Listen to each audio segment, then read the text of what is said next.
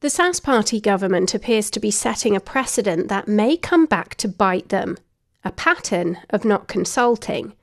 It certainly complains when it isn't consulted on federal issues but doesn't follow suit at home.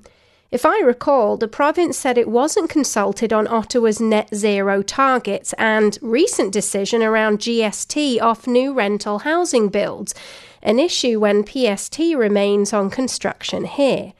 But at home, the government didn't consult with First Nations on the Sass First policy, didn't consult with nurses in creating the retention and recruitment plan, didn't consult with educators on the upcoming parental rights bill.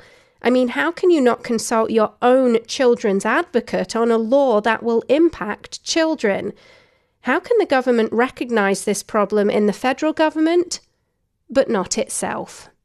I'm Sarah Mills.